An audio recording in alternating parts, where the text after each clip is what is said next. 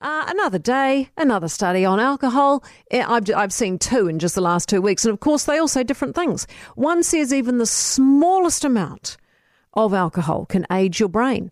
Another says a small amount is beneficial. It's an antioxidant. So which is it? I honestly believe a lot of it has to do with the makeup of your own body and your own metabolism and what makes you tick, your constitution, what's in your DNA. You know, as in some people can drink like a fish their whole lives and live to almost 100. Looking at you, Prince Philip. Others are lightweights who can barely finish a glass of wine without falling asleep, aka me. We all have different tolerances and constitutions, different strokes for different folks. I also think that we get to know ourselves better as we get older, don't we? You know, we work out what we can and can't tolerate because our body lets us know. CNN reported the other day that for decades, large epidemiological studies have shown that people who consume moderate amounts of alcohol, less than 1 drink a day for women and 1 to 2 drinks a day for men, have lower risks of major cardiovascular events like heart attacks and strokes compared with people who abstain from alcohol completely, as well as those who drink more. Scientists have never been able to tease out exactly why this is the case, they reported. So if the scientists can't tease it out, God help the rest of us trying to understand it. Constant mixed messaging certainly doesn't help. You know, a small amount of alcohol is good for your brain and your heart, says one study.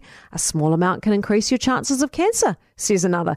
We do, of course, have in this country Dry July coming up, starting next week, where we're all encouraged to stop and think about how much we're drinking and why we're drinking, and to pause for a month. I think the why is important.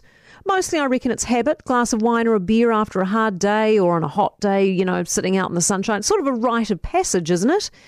I mean, it wasn't until I voluntarily stopped drinking one day many years ago that I realised I didn't really miss it. I didn't really need it. I actually felt better without it. But I'm a lightweight who was never really that into alcohol in the first place. I get that if you're a wine collector, like my husband is, or someone who savours the taste or just appreciates the addition of alcohol in their lives, then it's, you know, far tougher to give it up. And not everyone needs to or should give up. I think if we're aware of what we're doing and we're not starting drinking at 9 a.m. or binge drinking, then we can by and large regulate ourselves.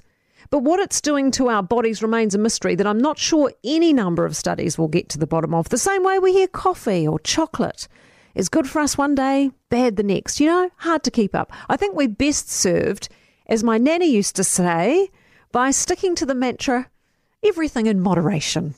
Hawkesby. Love to know. For more from Early Edition with Kate Hawkesby, listen live to News Talk ZB from 5 a.m. weekdays or follow the podcast on iHeartRadio.